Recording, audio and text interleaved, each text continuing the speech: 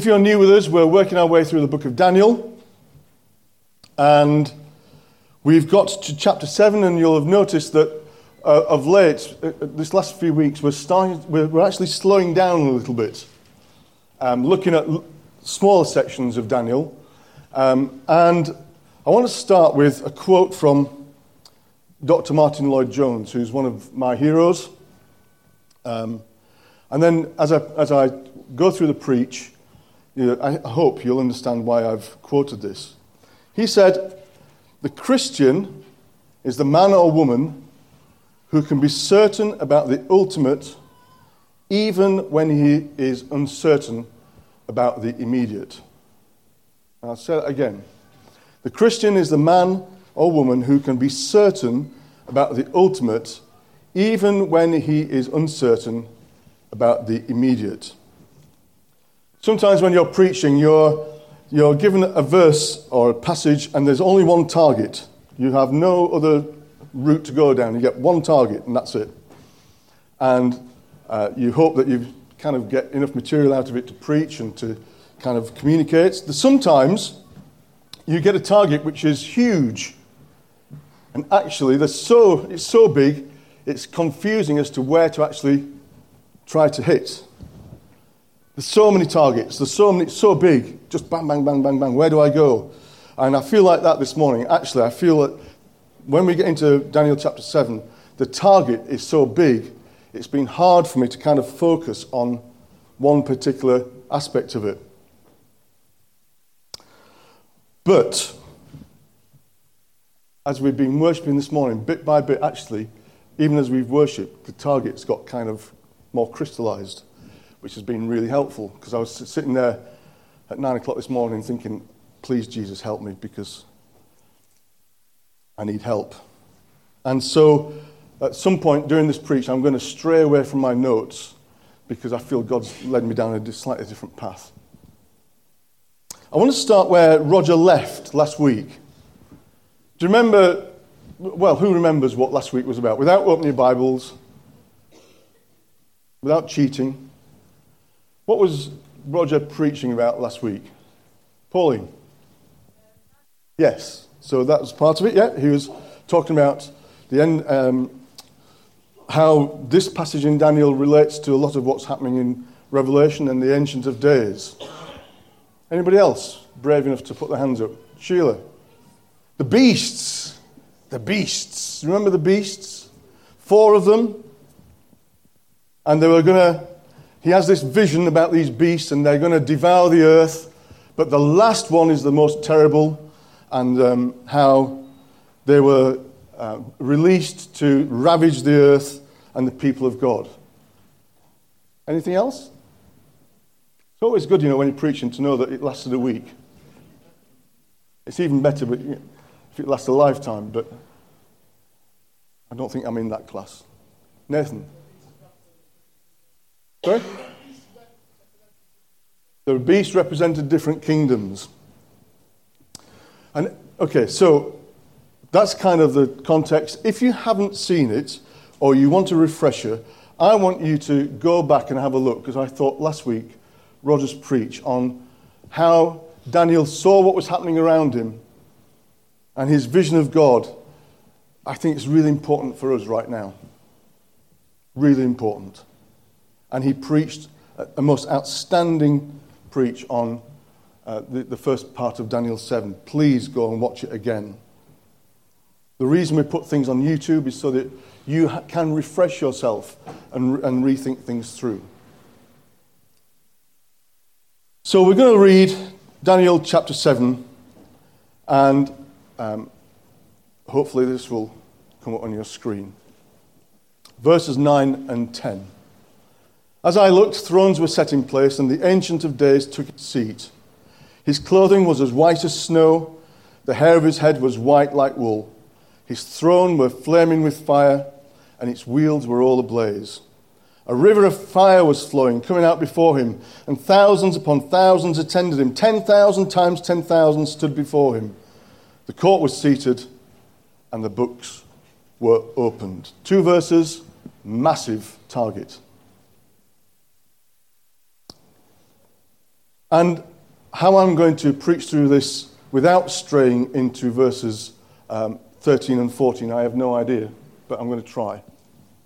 Because you're going to get verses 13 and 14 later on this month. I'll try and stay away from it.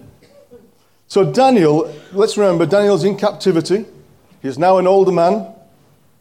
We know that he's probably in his 60s, 70s at this point. And he has this vision of these four beasts. And these four beasts, as I said, were being released to ravage the known world, and particularly the people of God. And each one was getting increasingly more violent and aggressive. Okay, and Daniel, I'll pick up on something that Roger said last week. In verse 15, he says this, "As for me, Daniel, my spirit within me was anxious, and the visions of my head alarmed me." Daniel is terrified by what he's seen. He's alarmed. And interestingly, he's alarmed even after he's actually sung this song of praise. So he has the vision, and he sings this song of praise about the Ancient of Days, and he's still alarmed. He's still terrified. And then he asks for an explanation, and he's given an explanation. And when we get to the end of the chapter, he says, "Here is the end of the matter. Full stop. As for me, Daniel, my thoughts greatly alarmed me, and my colour changed."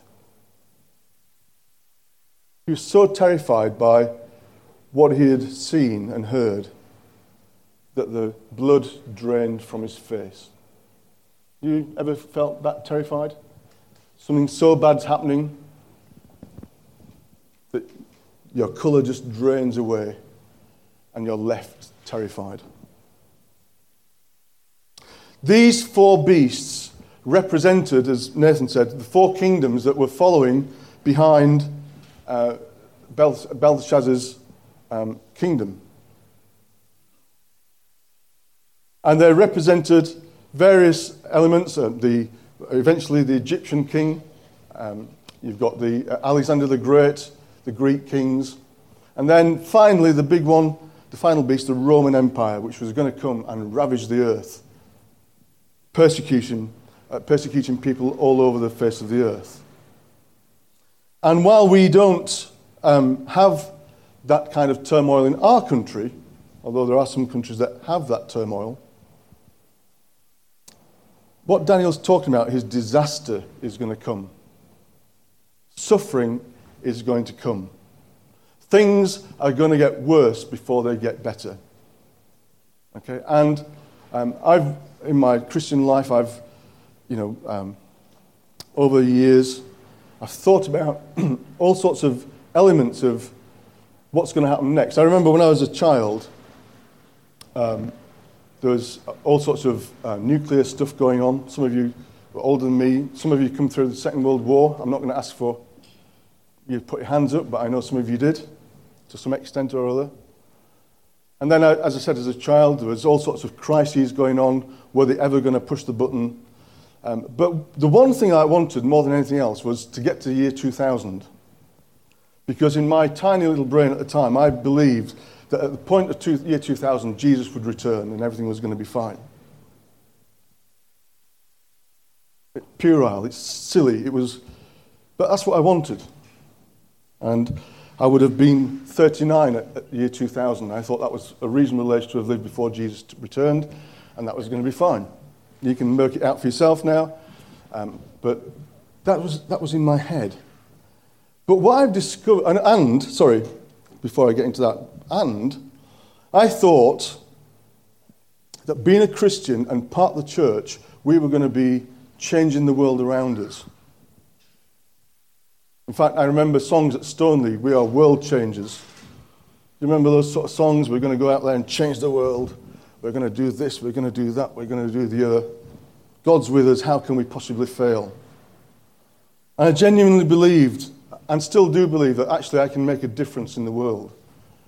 But I've come to realize I'm not a world changer. Nor are we. Because the Bible's quite clear. From time immemorial, things get worse and worse. They don't get better. In all our technology, in all our cleverness, in all our culture, in all the things that we can do with science and technology and goodness knows what else, you will be told time and time again, this is going to make life better. It's going to make life better for you. It's going to make life better. The truth is, actually, the reality of my life, which is, I don't want to be depressing, but the reality is, actually, as I look back over 62 years, the reality is things have got worse, not better. Now, that just might be my perspective of life. Those four beasts, although we're talking about kingdoms, they still ravage the earth. We know that Satan's one desire is to destroy.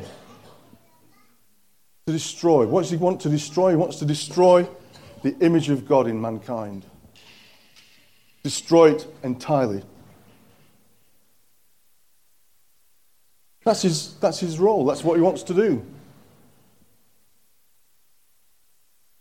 And as politics and culture and science and all these things, which are often very good in themselves, but actually, bit by bit, what you're finding is it's trying to all these things are manipulating all the time to try to destroy the image of God in mankind.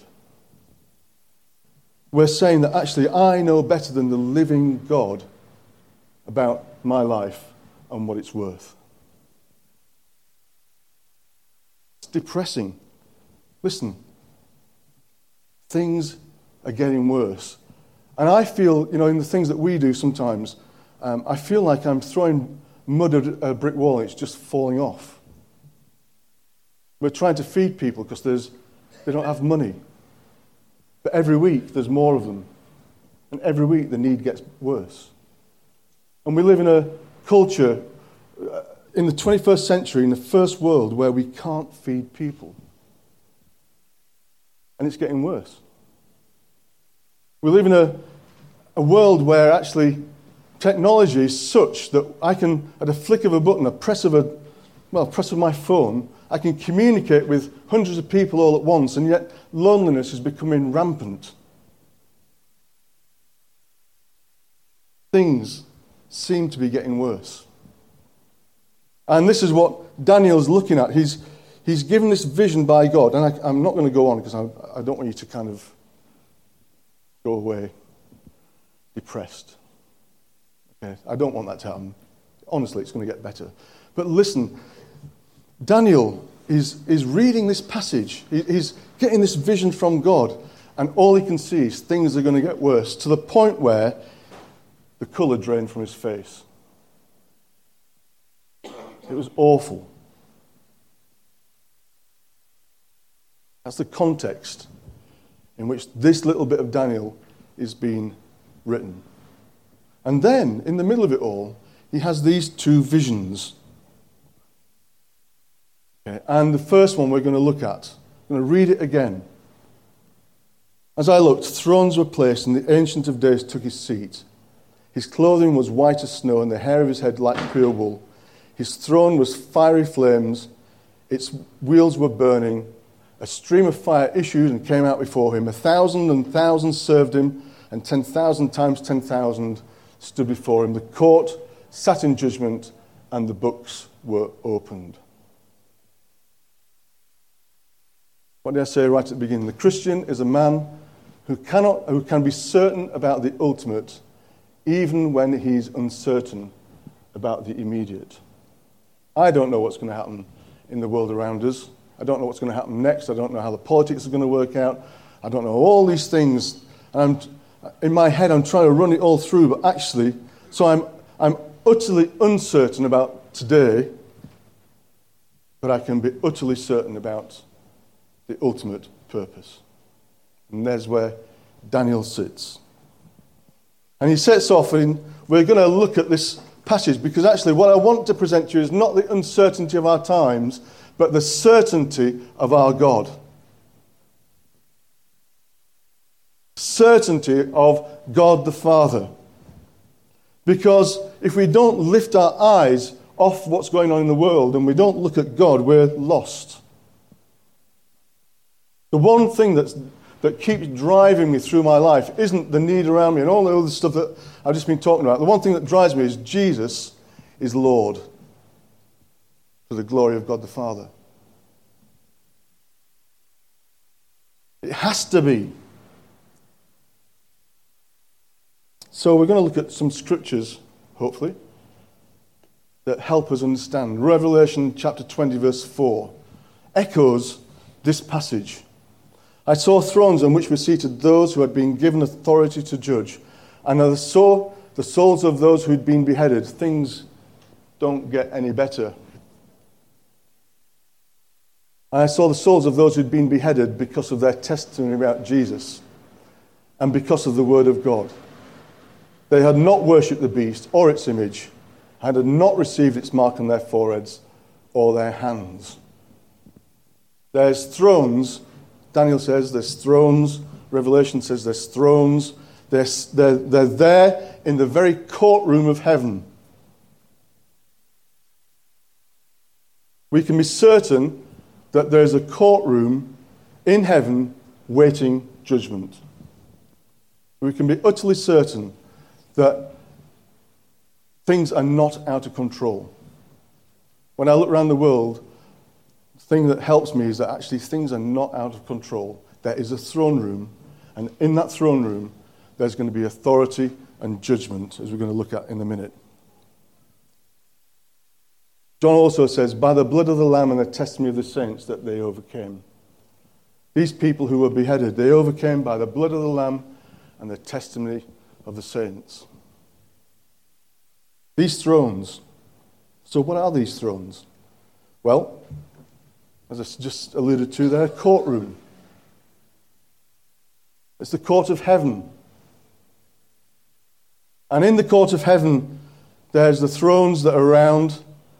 And as Daniel says, we'll come on to in a second, thousands times 10,000s times 10,000s seated around the throne. Revelation says this is exactly the same thing.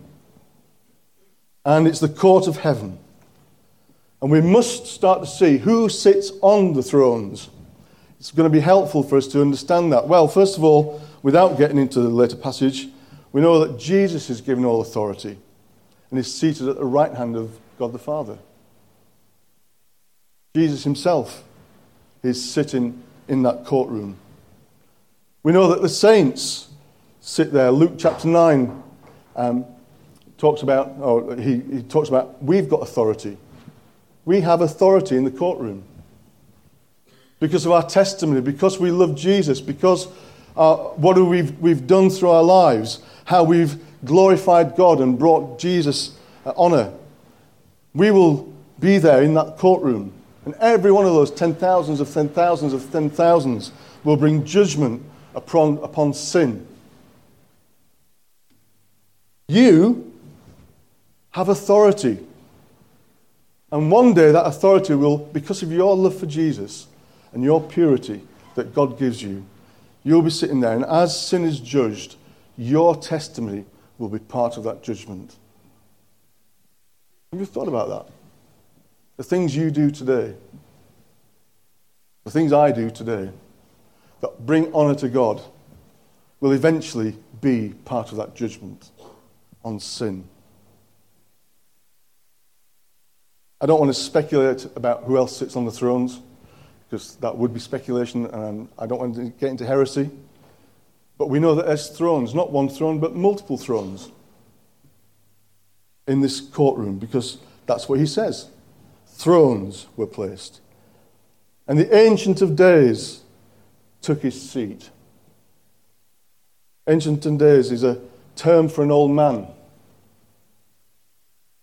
I hesitate to say who's the oldest here, but whoever is the oldest here would be called the Ancient of Days. If you've got silver hair, wool, in Jewish thinking, you'd be called an Ancient of Days. Reverence is given to them. It's a term of respect and honor, not the way that we often use it. kind of derogatory, oh, that old man, whatever. No, in Jewish thinking, actually, age was reverenced and honoured and valued. I want to say, if you're silver-haired or woolen-haired, I just want to tell you that you're valued and honoured. Okay?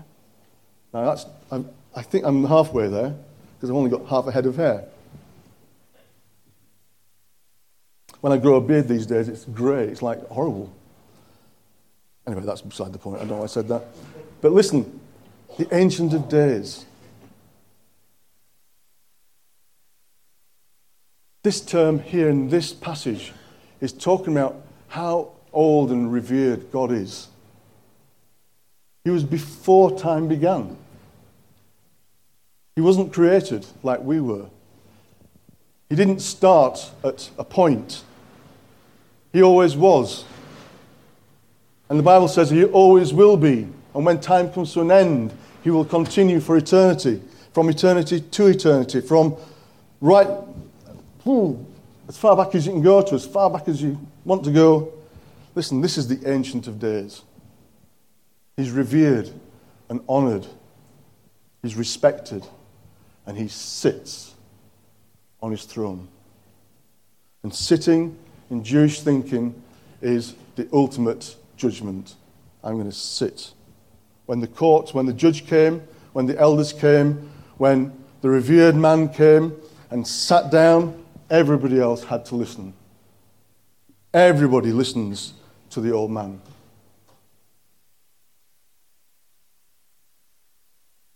The Ancient of Days, our God, sits on a throne and brings judgment. And now the court is sitting because the chief judge has arrived and sat. Nothing could take place beforehand. They all have to wait for the Ancient of Days to sit. And when he sits, judgment can begin. And here we are, this vision of this Ancient of Days,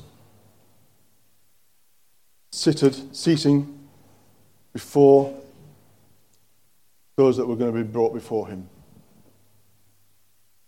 Why is fire involved in this?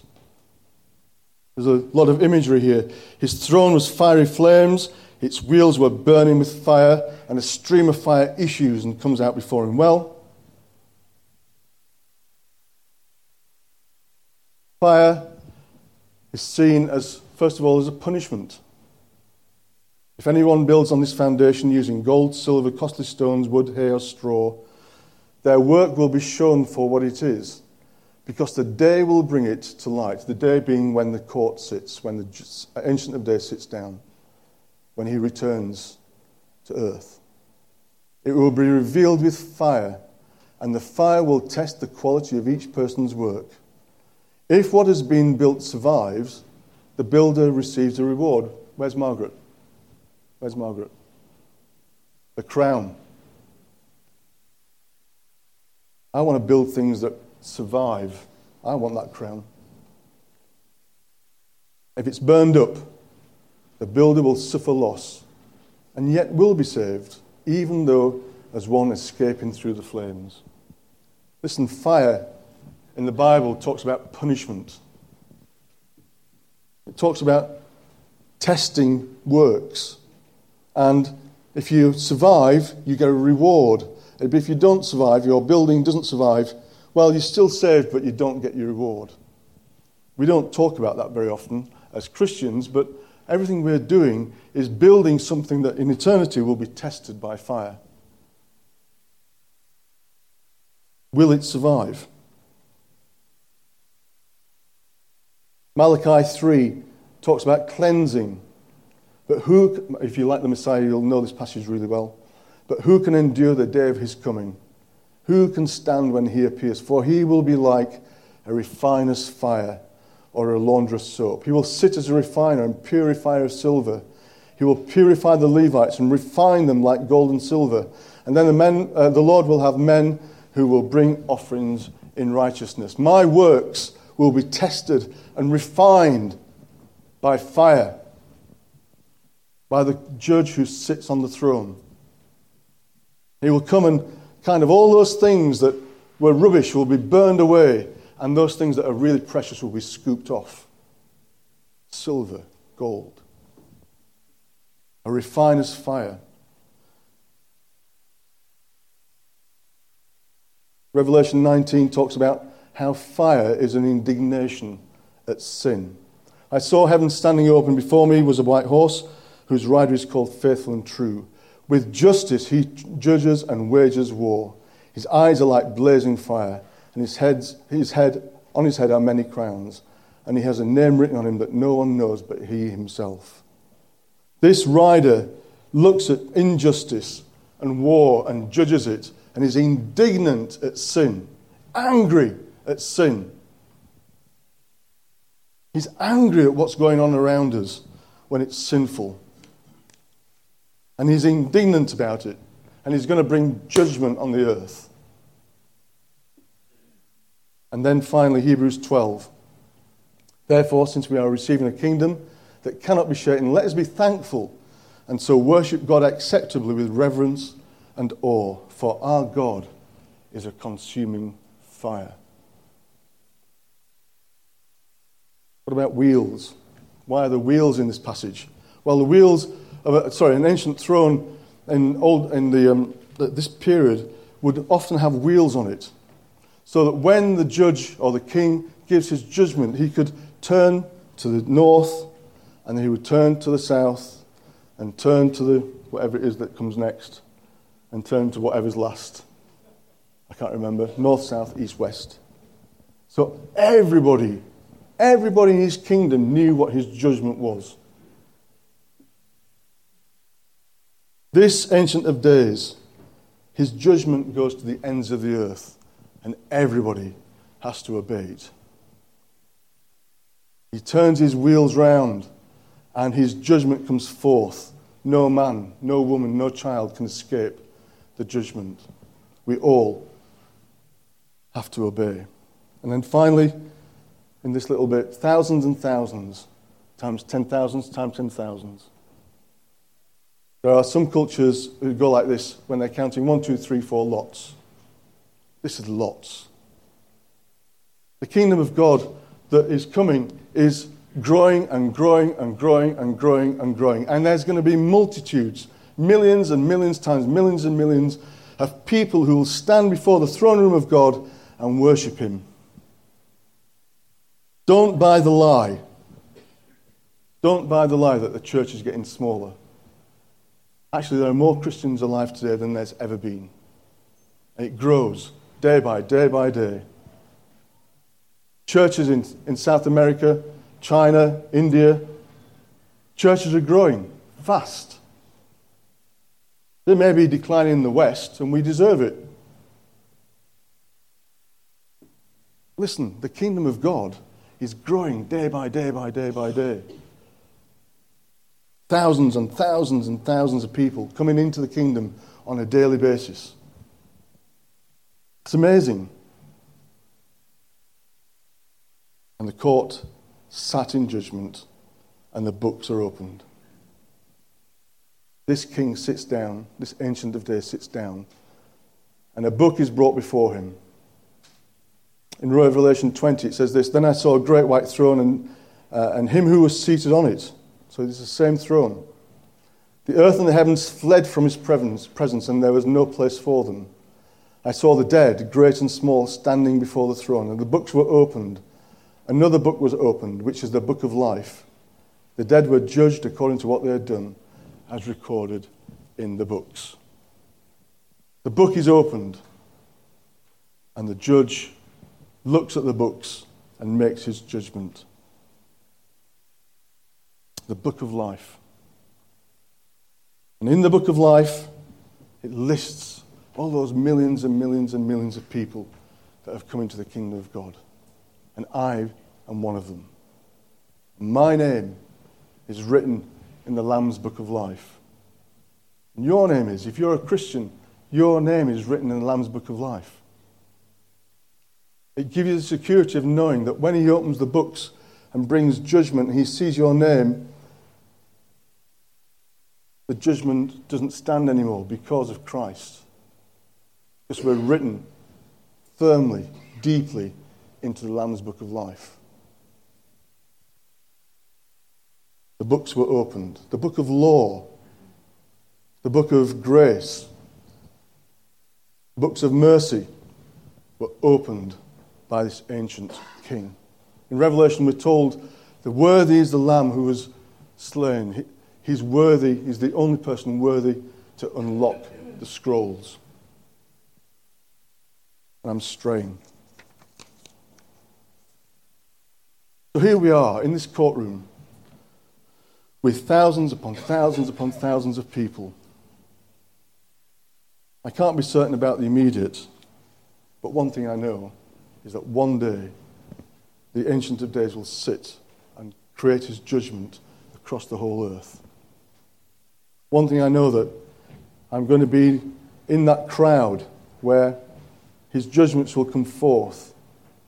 And he reads his book, and my name's in the Lamb's Book of Life, and I see the judgment, and we rejoice and shout, worthy, worthy, worthy, worthy is the Lamb who was slain, to receive all honour and glory and power and might. And then, finally, Lorna read from chapter 7 of Revelation.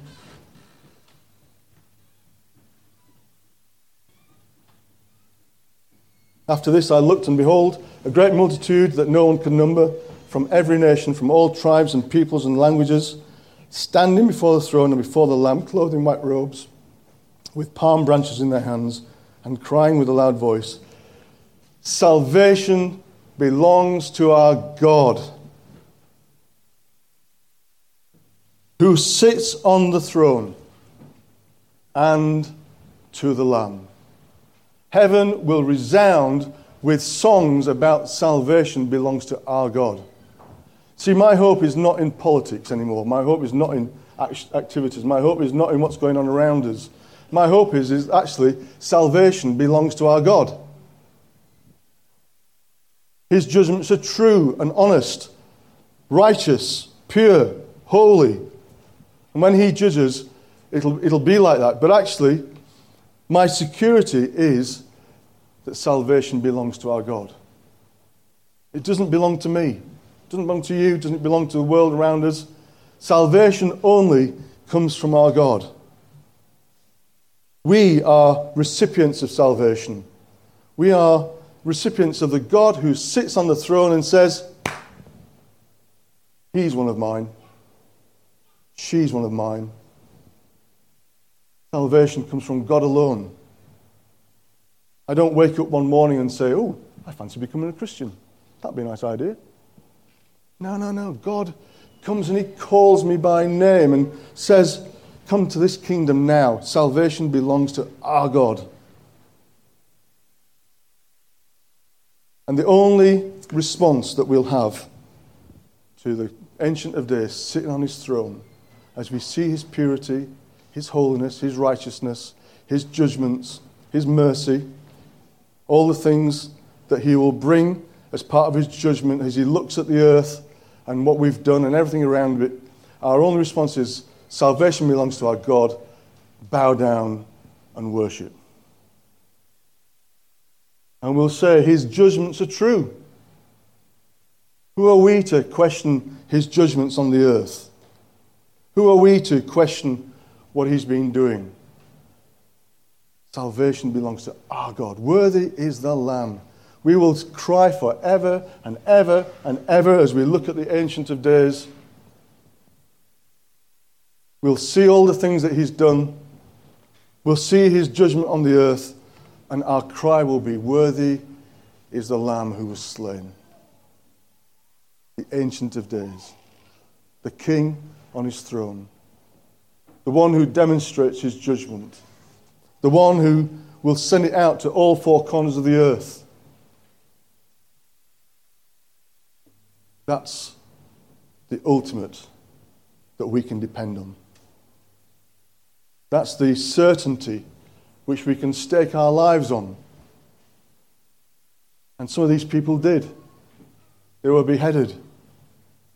And even when the colour drains from my face and I end in despair, alarmed at what I'm seeing around me, concerned about how I could change the world, concerned about how dreadful things could get, do you know what? I have to look to the Ancient of Days and say, salvation belongs to our God, who sits on his throne.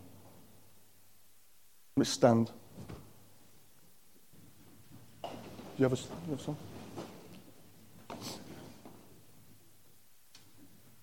It says in Revelation that they sang a new song. They sang.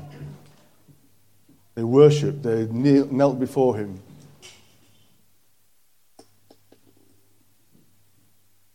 Not one person stood before the throne would question his judgment.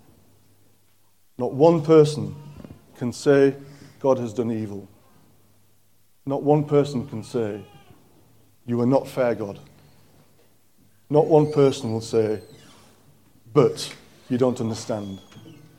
His judgments are true, and our response to his judgments and his throne is worthy is the Lamb. Let's sing together and just worship the Ancient of Days.